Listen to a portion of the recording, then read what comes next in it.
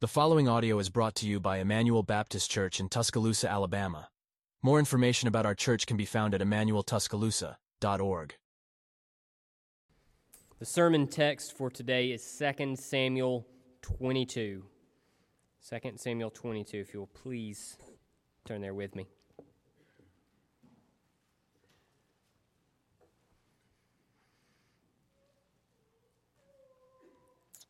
Hear the word of the Lord. It says, "And David spoke to the Lord the words of this song on the day when the Lord delivered him from the hand of all his enemies and from the hand of Saul. He said, 'The Lord is my rock and my fortress and my deliverer, my God, my rock, in whom I take refuge, my shield and the horn of my salvation, my stronghold and my refuge, my Savior. You save me from violence. I call upon the Lord, who is worthy to be praised, and I am saved from my enemies. For the waves of death encompassed me, the torrents of destruction assailed me, the cords of Sheol entangled me, the snares of death confronted me. In my distress I called upon the Lord, to my God I called. From his temple he heard my voice, and my cry came to his ears. Then the earth reeled and rocked. The foundations of the heavens trembled and quaked because he was angry. Smoke went up from his nostrils, and devouring fire from his mouth. Glowing coals flamed forth from him. He bowed the heavens and came down. Thick darkness was under his feet. He rode on a cherub and flew. He was seen on the wings of the wind. He made darkness around him his canopy, thick clouds a gathering of water. Out of the brightness before him, coals of fire flamed forth. The Lord thundered from heaven, and the Most High uttered his voice. And he sent out arrows and scattered them, lightning and routed them. Then the channels of the sea were seen. The foundations of the world were laid bare. At the rebuke of the Lord, at the blast of the breath of his nostrils. He sent from on high. He took me. He drew me out of many waters. He rescued me from my strong enemy, from those who hated me, for they were too mighty for me. They confronted me in the day of my calamity, but the Lord was my support. He brought me out into a broad place. He rescued me because he delighted in me. The Lord dealt with me according to my righteousness, according to the cleanness of my hands he rewarded me. For I have kept the ways of the Lord, and have not wickedly departed from my God. For all his rules were before me, and from his statutes I did not turn aside. I was blameless before him, and I kept myself from guilt. And the Lord has rewarded me according to my righteousness, according to my cleanness in his sight. With the merciful you show yourself merciful. With the blameless man you show yourself blameless. With the purified you deal purely. And with the crooked you make yourself seem tortuous. You save a humble people, but your eyes are on the haughty to bring them down. You are my lamp, O Lord, and my God lightens my darkness. For by you I can run against a troop, and by my God I can leap over a wall. This God, his way is perfect. The way of the Lord proves true. He is a shield for all those who take refuge in him. For who is God but the Lord? And who is a rock except our God? This God is my strong refuge, and he has made my way blameless. He made my feet like the feet of a deer, and set me secure on the heights. He trains my hands for war, so that my arms can bend a bow of bronze. You have given me the shield of your salvation, and your gentleness made me great. You gave a wide place for my steps under me, and my feet did not slip. I pursued my enemies and destroyed them, and did not turn back until they were consumed. I consumed them. I thrust them through so that they did not rise. They fell under my feet. For you equipped me with strength for the battle. You made those who rise against me sink under me. You made my enemies turn their backs to me, those who hated me, and I destroyed them. They looked, but there was none to save. They cried to the Lord, but he did not answer them. I beat them fine as the dust of the earth. I crushed them and stamped them down like the mire of the streets. You delivered me from strife with my people. You kept me as the head of the nations. People whom I had not known served me. Foreigners came cringing to me. As soon as they heard of me, they obeyed me. Foreigners lost heart and came trembling out of their fortresses. The Lord lives, and blessed be my rock, and exalted be my God, the rock of my salvation. The God who gave me vengeance, who brought down peoples under me, who brought me out from my enemies. You exalted me above those who rose against me. You delivered me from men of violence. For this I will praise you, O Lord, among the nations, and sing praises to your name. Great salvation he brings to his king, and shows steadfast love to his anointed, to David and his offspring forever.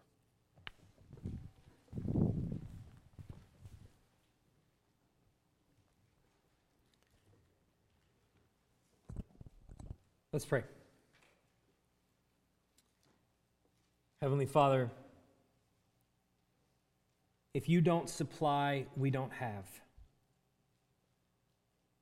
At the end of the day, when we open your word and we read, we seek understanding. We seek to know. We seek to apply. But we would be a confused people if you do not supply understanding. So we pray right now that as we read your word and as we hear what it means and how it applies to our life, we pray that you would illuminate our hearts, that you would open our minds and our ears and our eyes, that we might see what is written in your word and hear what it means for us, and believe in our hearts that you truly are our sovereign Lord, our Master, and our King, that we might apply this word to our lives and live by it, we pray. In Jesus' name, amen. My kids love for me to tell them stories. So at night, they want me to tell them stories of when I was growing up and the things that I did, and I get bonus points if I got in trouble in those stories. They want to hear specifically about the bad things that I did and the ways that I got punished because of those bad things.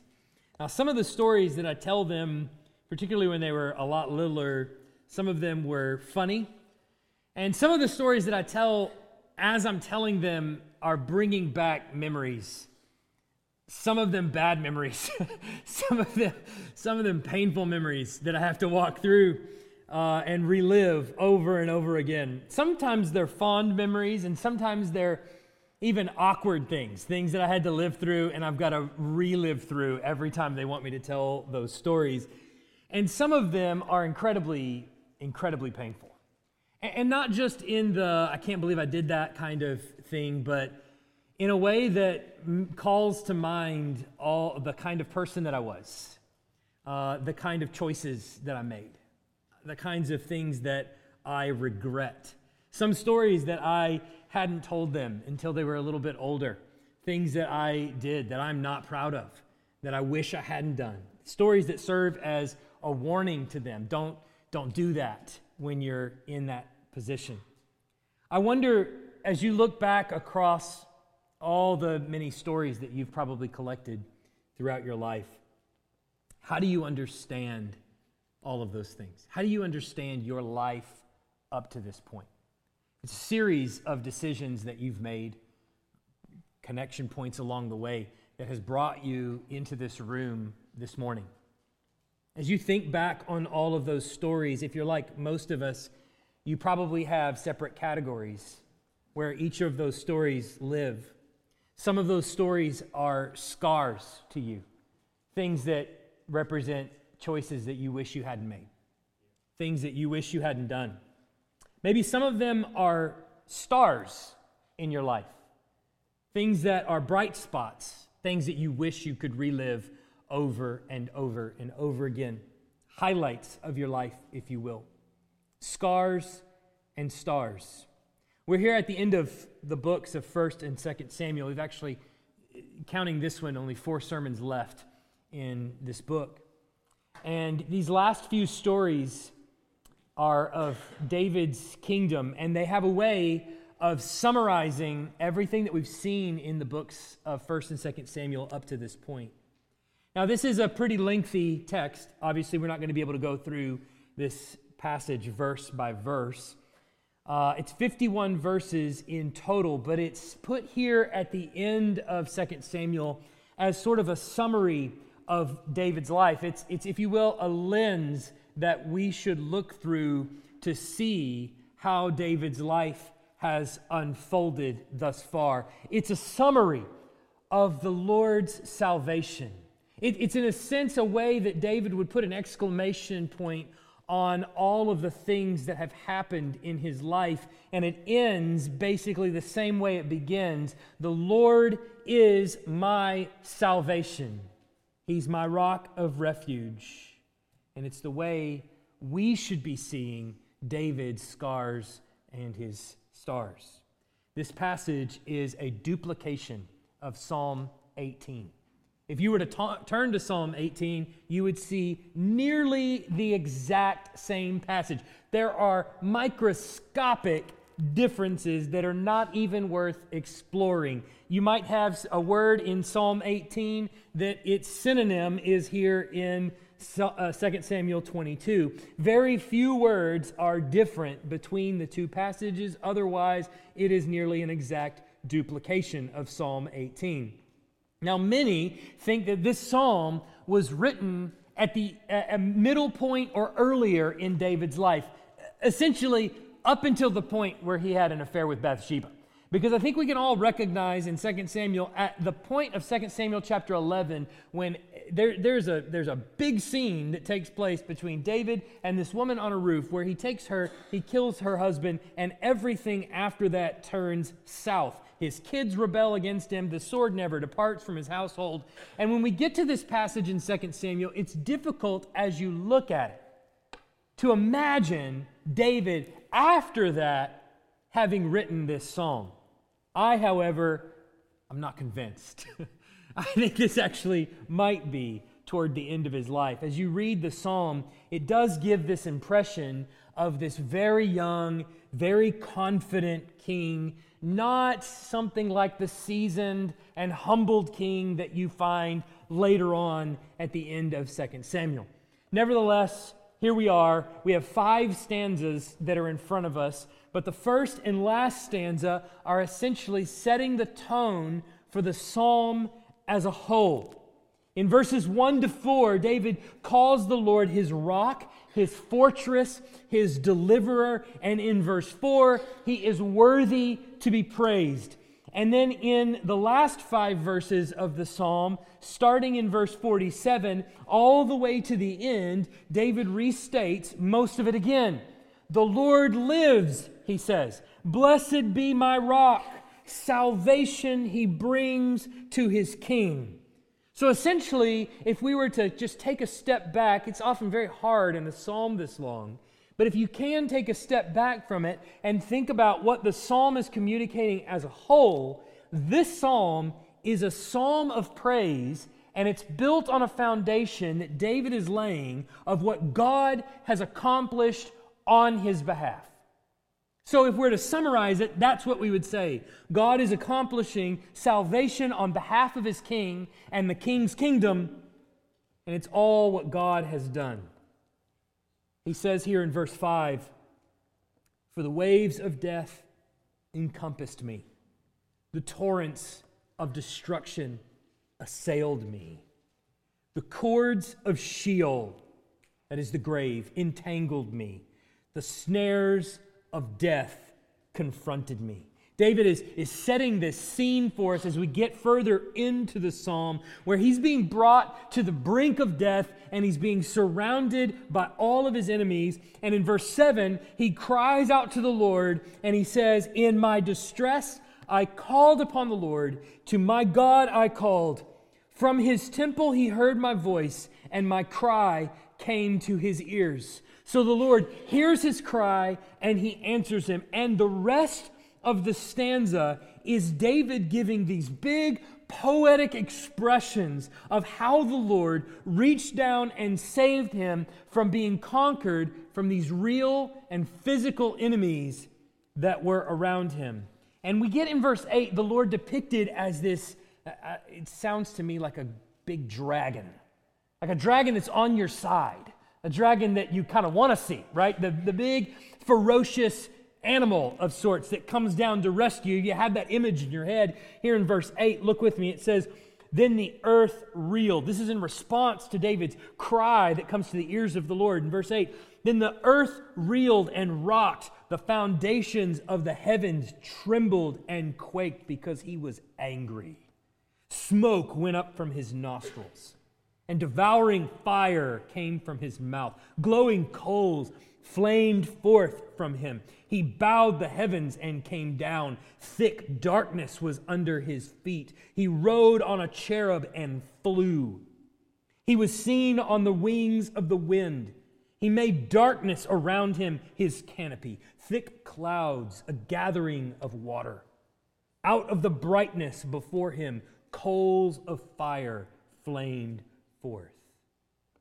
You'll remember in the book of transitioning between 1 Samuel and 2 Samuel, shortly after gaining the throne from Saul, after Saul died there at the end of 1 Samuel, David begins to lead Israel into these military campaigns, and he has victory after victory after victory, and he eventually unites the northern and southern tribes together, and they're all under him. They kind of, for the first time ever, are really united under David.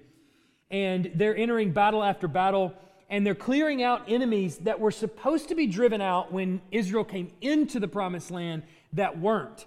And so he's going in and he's leading the armies to drive these people out. And all of this we saw at the beginning of 2 Samuel, shortly after Saul died and David gains his throne. And what we've seen is that all the way up until he has the affair with Bathsheba in chapter 11, the Lord is giving David victory after victory, and the Lord is continually saving David from his enemies. And the writer of 2 Samuel is very clear, all the way back in chapter 8, all the way up to this point. He says 8 and verse 14, the Lord gave victory to David wherever he went. So David is experiencing just a plethora of blessing from the Lord. And here we get to the end of the book, and he's looking back over his life of sorts and seeing very much what the Lord has brought him to. And so in all of this, David basically expresses in this psalm the reason why he needed the Lord's help. And it's there in verse 18. He admits it. He says, he rescued me from my strong enemy, from those who hated me, for they were too mighty for me. They confronted me in the day of my calamity, but the Lord was my support.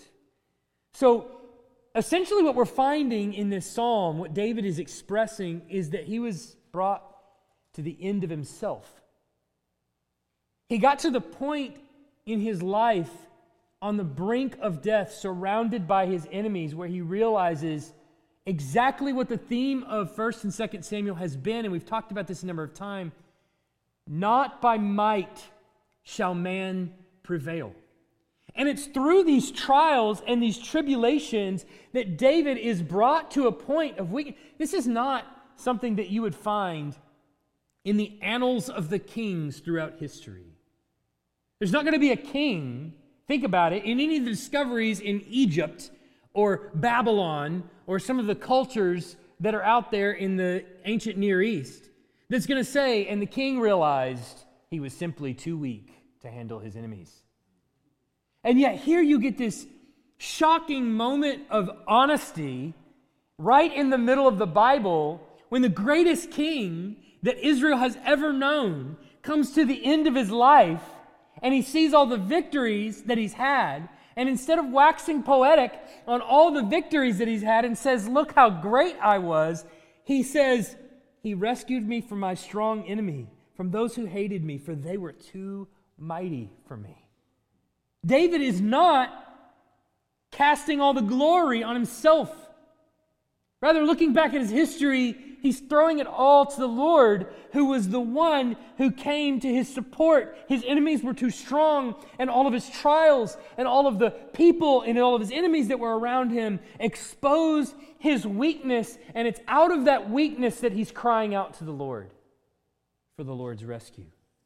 But then he closes this stanza by saying why the Lord came to his rescue. In verse 20, he says, "He brought me out into a broad place.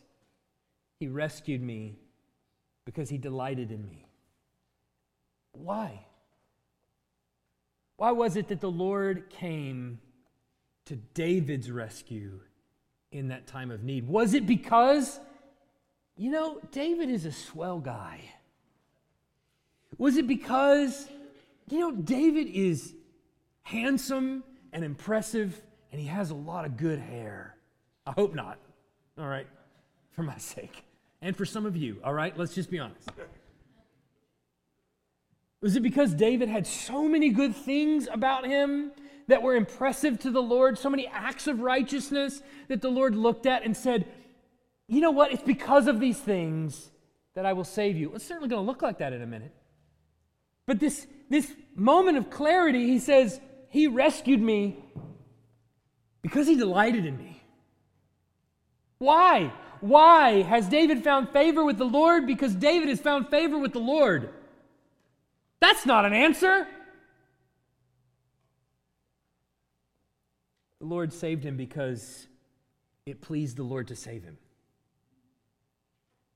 There's a moment where we sometimes come to in our lives where we realize, I am only here because the Lord wants me to be here. If not, I would be gone. There's a moment of humility we have to come to where we realize we're creatures. We are not the creator. We are not the shepherds of our own domain. We are sheep. We are his sheep. We're created for him, to him, and we serve at his pleasure, and he saves us, he rescues us like he does David, simply because it pleased him to do so. So David owes his rescue to the fact that God chose to delight in him and for no other reason. Remember, David is the weakest of his brothers. David is the youngest of his brothers. He's certainly not impressive. He's not the tallest. He's not the best looking. All of his brothers have height on him that goes on for days. He's watching sheep, and the Lord says, I look at the heart. Simply because the Lord delighted him. But he goes a little bit further in the next stanza, and this is where I think the psalm might make us in the New Testament a little bit uncomfortable with some of the things that David says. Some of the things that he says, the New Testament Christian might say, oh, wait a minute, David, I don't think you have your theology quite right. He opens the second stanza, which goes from verse 21 all the way to 31. He opens with this. He says in verse 21, the Lord dealt with me according to my righteousness. Wait, what? That wasn't what you just said. According to the cleanness of my hands, he rewarded me. For I have kept the ways of the Lord and have not wickedly departed from my God.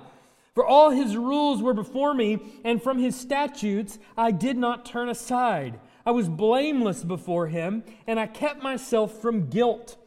And the Lord has rewarded me according to my righteousness, according to my cleanness in his sight. And then in verse 28, you save a humble people, but your eyes are on the haughty to bring them down. Doesn't it sound kind of like David is saying, I'm the humblest guy I know? The implication here, really made explicitly clear elsewhere in the rest of the Bible, is that God does not save everyone. That much is true. That he saves the humble. We see that repeated time and again in the Bible. He saves the righteous. In fact, he says in verse 27, David says this, with the purified you deal purely. With the crooked you make yourself seem torturous. Evil people, in other words, tend to think of the Lord as evil. And they tend to see him as more evil as the days go on, but those who are humble and pure tend to think of the Lord as someone worth depending on. Now, some people think that David wrote this, obviously, before his affair with Bathsheba, because after that, David is much more humble. How could David get to the end of his life after doing what he's done, what we've known he's done, and say, I was so humble, and I was righteous, and I didn't turn from your way. I kept your way all the way through, and that is why you saved me.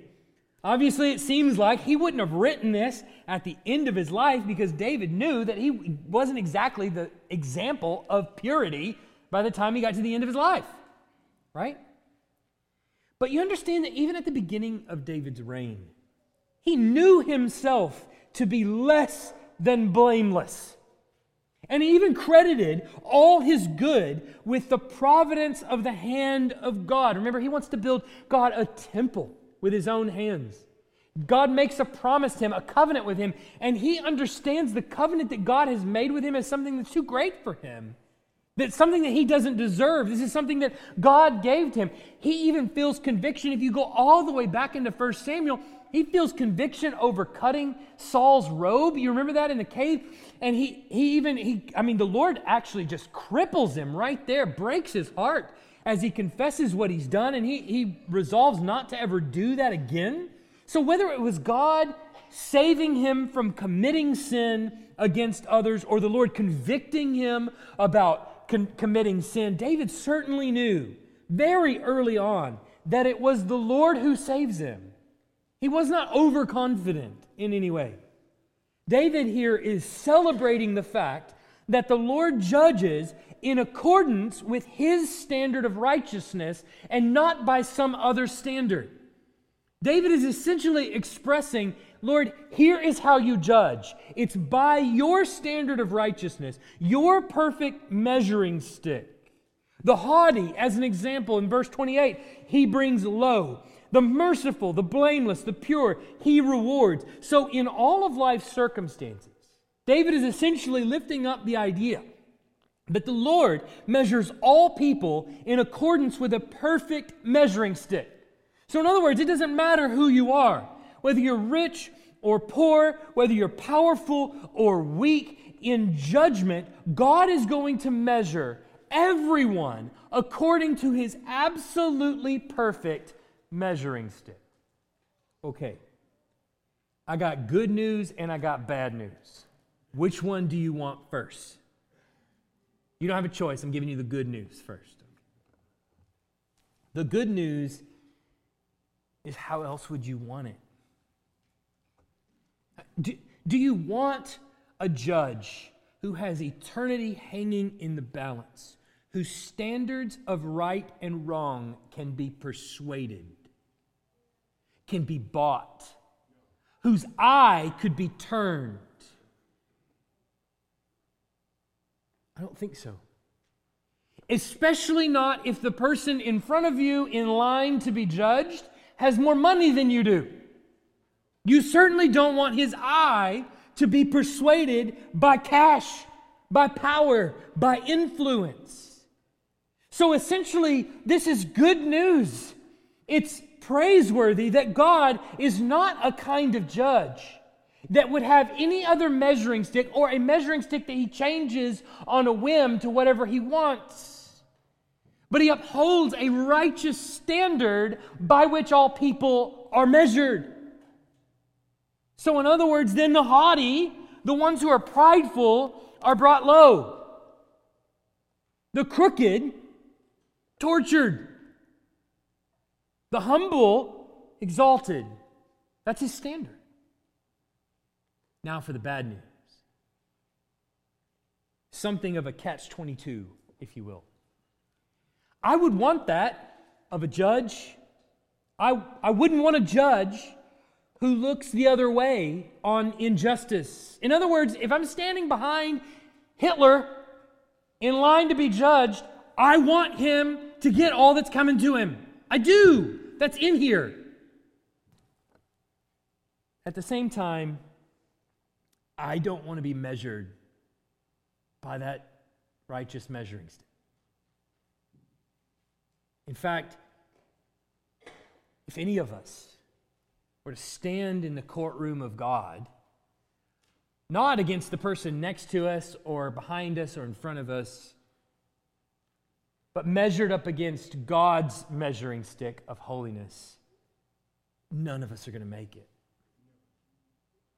All of us are going to fall short. Jesus even lays out this standard in the New Testament, lest you think for just a second, well, this is an Old Testament thing. How about Matthew 5:48? You therefore must be perfect as your heavenly Father is perfect. How do you like that? Just memorize that verse. It's very easy. You therefore must be perfect as your heavenly Father is perfect. Let that encourage you all the days of your life.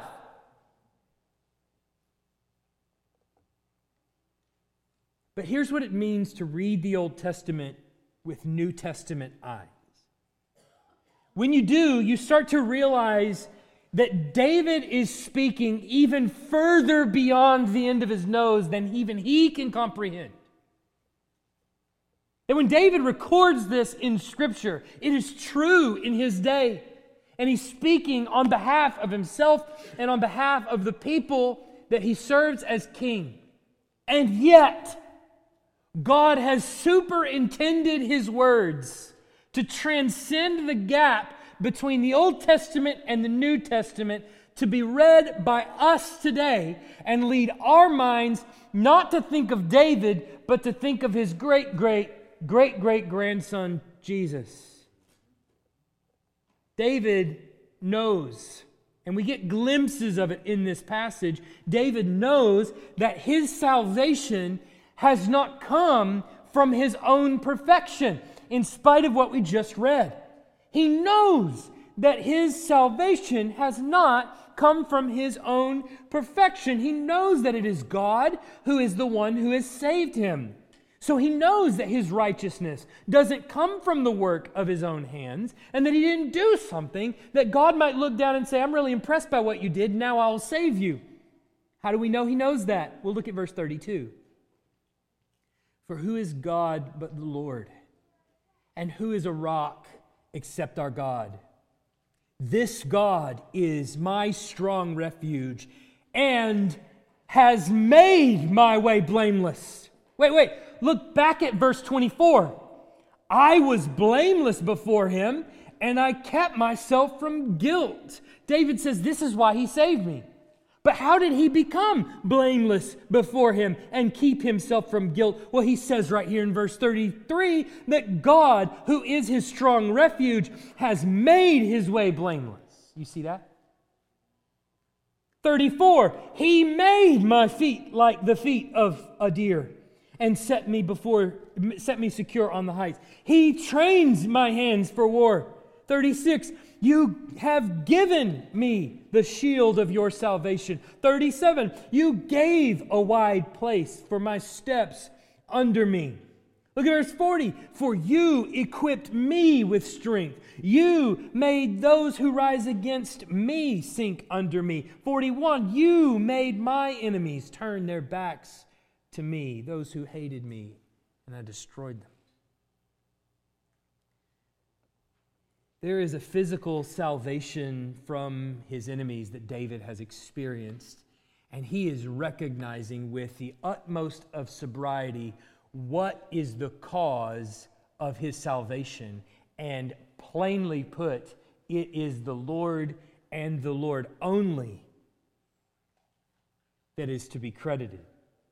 Not just for David's physical salvation, but for David's conviction of sin, for David's offering of sacrifice of repentance, for David's forgiveness that he found after offering sacrifices of repentance.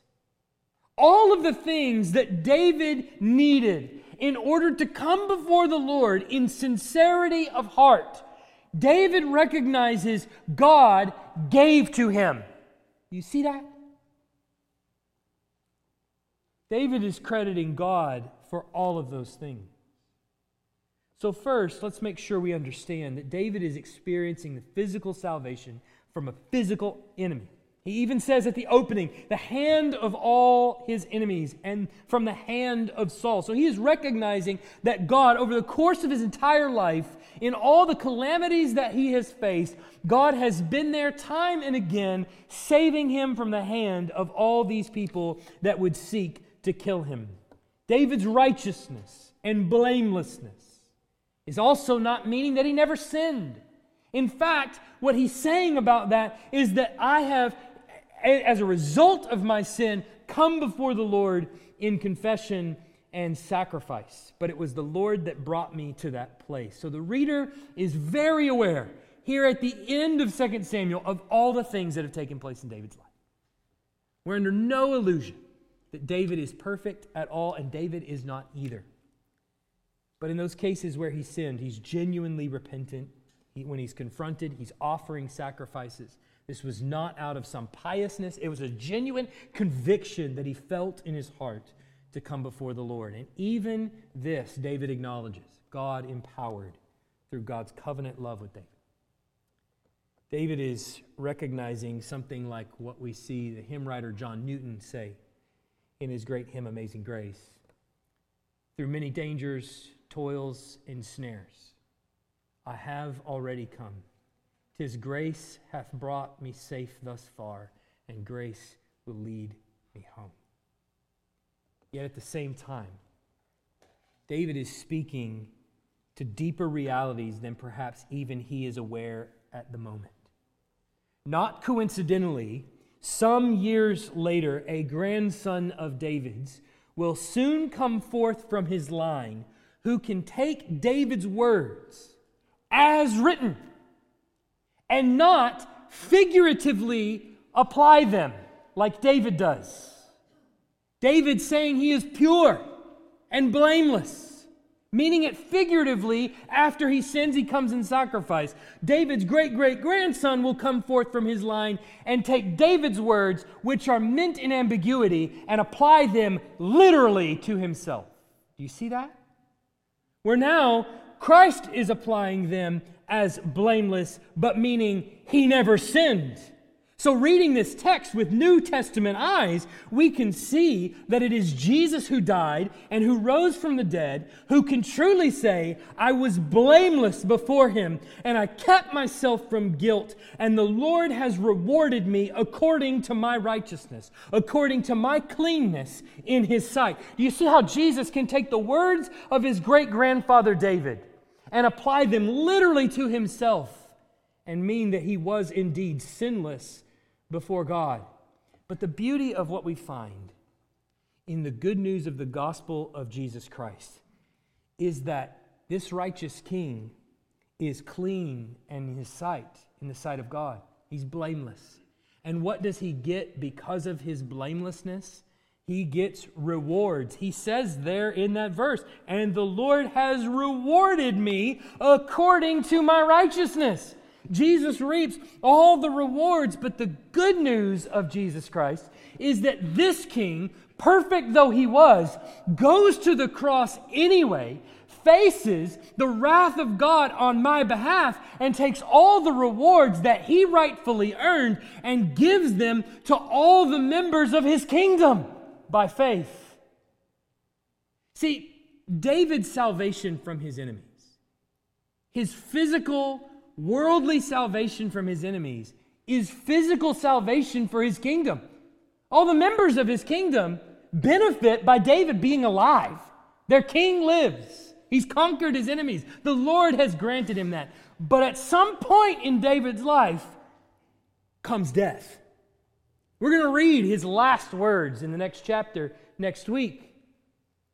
At some point comes David's death. What happens then? Well, it's up in the air.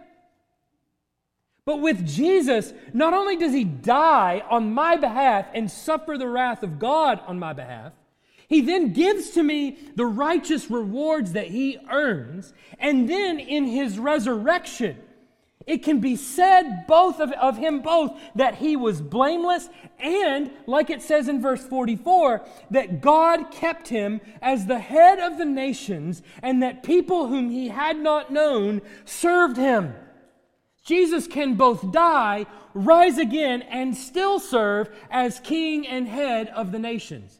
To make matters even worse, or better, maybe, the word for nations is the same word for Gentiles. So you could be read, God kept him as the head of the Gentiles too, that people whom he had not known served him. When you read the Old Testament text with New Testament eyes, you can't help but see that the true fulfillment of this passage is none other than Jesus Christ. So it's precisely because of what Christ has done as the true owner of this psalm and the one whom this psalm is actually about that you and I can then read the psalm for our benefit too. Now we can see surely our own sin, yet at the same time, can't we also say that because of Christ, God has made our way blameless?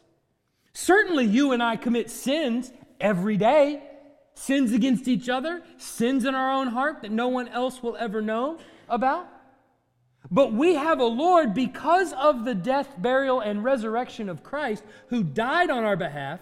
We have a Lord who will not count our sins against us. What do you call that, church? Blameless. So can't we look at this passage and say, because of Christ's atoning work, I benefit from these blessings too.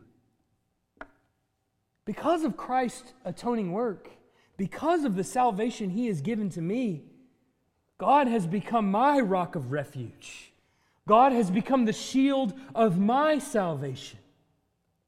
You understand, this psalm is placed here at the end of 2 Samuel as a synopsis of David's journey from shepherding a flock of sheep, saving them, those sheep, from the paw of the bear and from the paw of the lion, like we saw last week, to throwing rocks at giants and taking them down and cutting off their heads, to fighting Amorites and Ammonites and Jebusites and Parasites and all kinds of other sites, to fighting the sinfulness of his own heart. And the conclusion that he comes to is, the Lord lives, and blessed be my rock, and exalted be my God, the rock of my salvation. This is the author of Samuel capping a long history of God's salvation of David and of the nation of Israel through David. Now, I wonder what would happen if you were to look at all the stories that you've accumulated in your life so far. The scars and the stars. I wonder what would happen if you were to look at those through New Testament eyes. I wonder what would happen if you were to see the scars and the stars not simply by the way they made you feel at the time, not simply with the mountains of regret that some of them bring up, or the feelings that I want to relive those days. I wonder what would happen if you looked at them not like that, but instead by what God was doing in them at the time. There are times, don't we get the end of all of the trials? We look back and we go, I can see now what I couldn't see then. I can see now what God was doing in and through some of those moments of deep tragedy.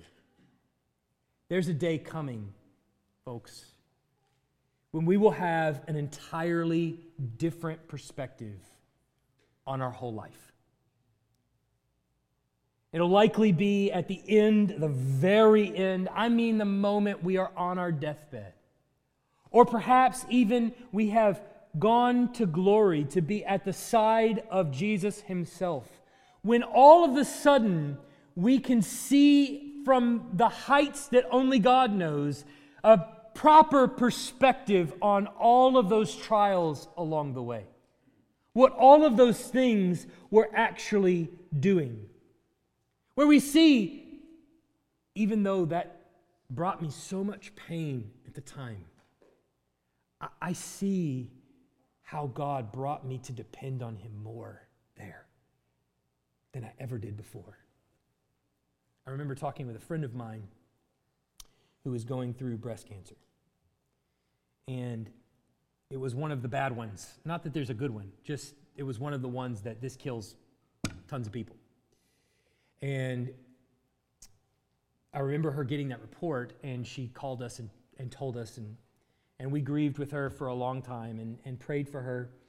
And it was, I don't know how long, months, years later, that she conquered, cancer was defeated. And I remember talking to her afterwards, and she said, it's a mixed blessing.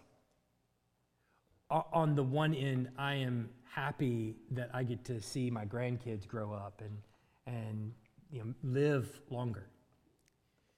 But on the other end, I grew so close to the Lord during that time. And I'm afraid that on this side, I'm going to grow further away. I have a feeling that all of our trials and tribulations will be like that.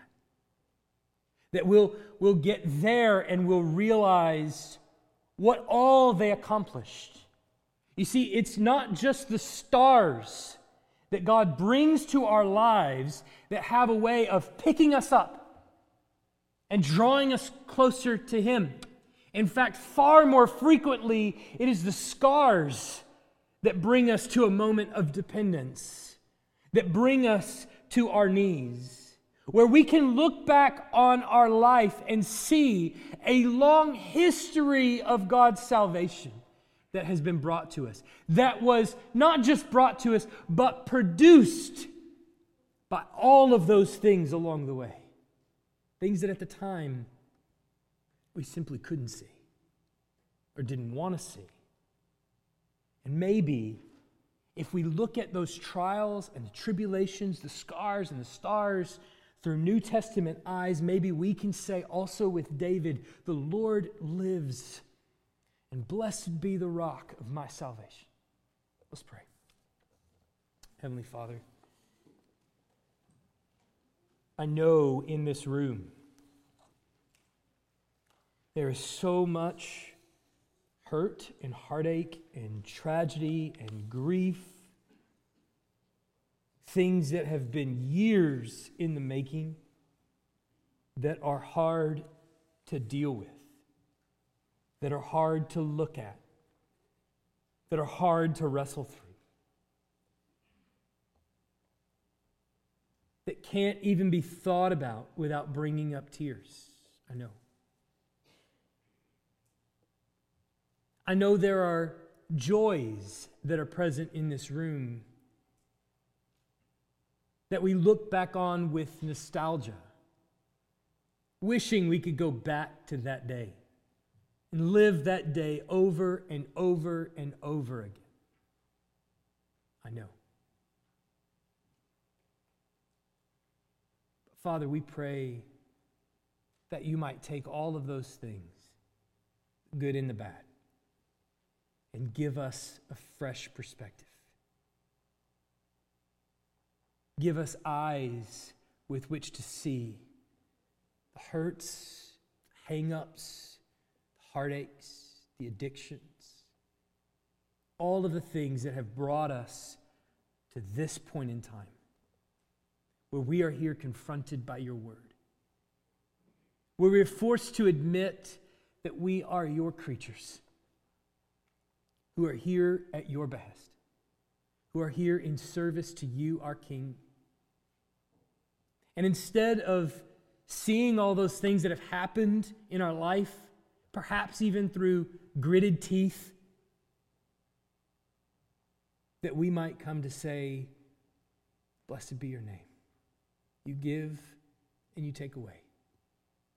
Blessed be your name. Father, give us that kind of perspective on our life. Help us to see even now what you're accomplishing in and through all of the things that lift us up and bring us down, we pray, that we might glorify the name of Christ above all. In Jesus' name, amen. Thanks for listening. If you live in the Tuscaloosa area and are looking for a church, we'd love for you to visit. Our service times are Sunday mornings at 10:30 and Wednesday nights at 6:15.